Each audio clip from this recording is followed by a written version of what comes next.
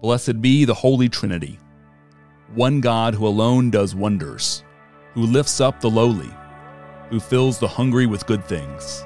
Amen. Thank you for investing your time in today's devotional. You could have chosen to do many other things today, but you've chosen to spend some of your time with God. Celebrate that as you step away, however briefly, from the busyness of your day, and enter into a time of devotion with this litany. For everything there is a season, a time to keep silence, and a time to speak. For God alone my soul waits in silence. From God alone comes my salvation. I will not hide God's saving help within my heart. I will speak of God's faithfulness and steadfast love. May the words of our mouths and the meditations of our hearts be acceptable to God, our rock and our Redeemer.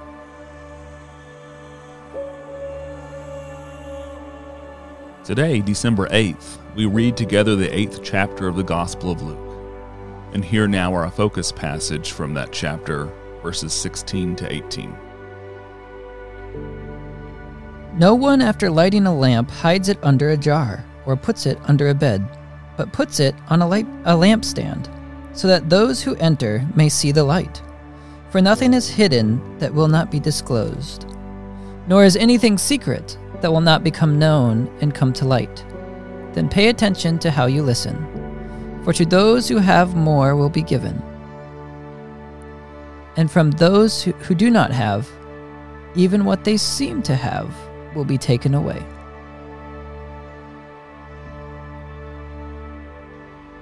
In the beginning there was nothing, but there was God.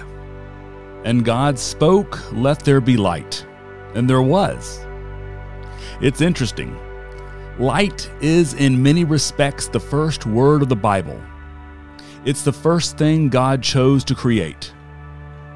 At the end of our scriptures, in the book of Revelation, we're shown a vision of the new heaven and the new earth, complete with its new Jerusalem. Once again, there's light, the glory of God. Light. It bookends Scripture, being there at the beginning and at the end.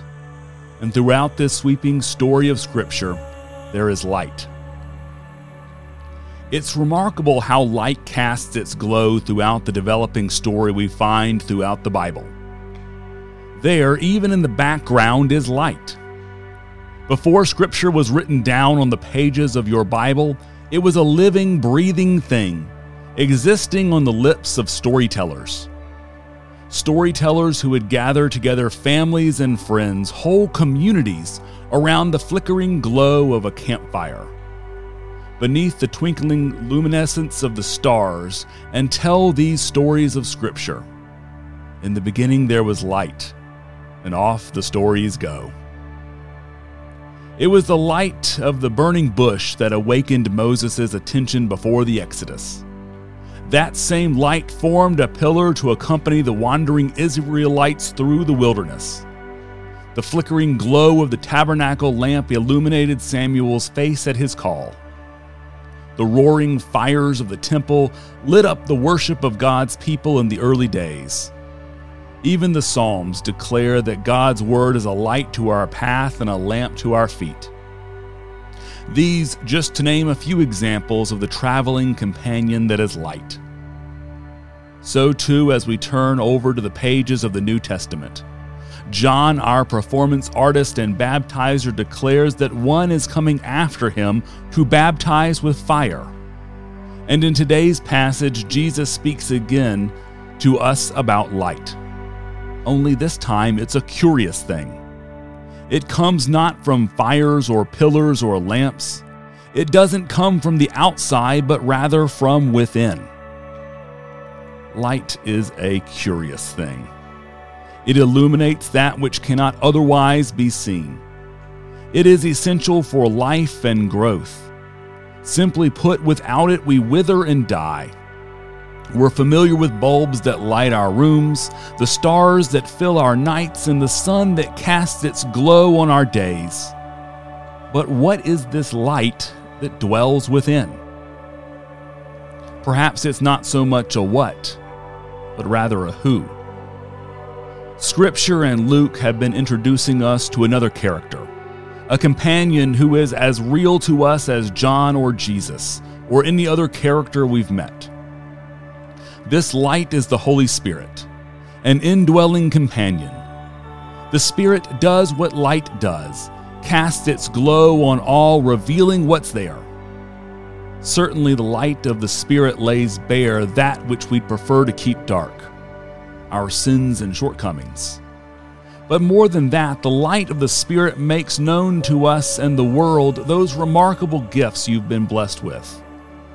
The light of the Spirit warms and refines that which is in us, slowly, patiently, over time melting away those impurities and strengthening the treasure within. This traveling companion has been a part of the story from the beginning and will be there at the end. The Spirit is with you now, lighting your path, warming your life, and empowering your work. The Spirit is a treasure to shine, not trash to hide. For centuries, Christians have practiced a simple prayer, one simply called "Come, Holy Spirit," and it invites us into a deeper understanding of the work and presence of the light of the Spirit in our lives. Would you pray it with me now? Come, Holy Spirit, fill the hearts of your faithful, and kindle in them the fire of your love. Send forth your Spirit, and they shall be created, and you shall renew the face of the earth.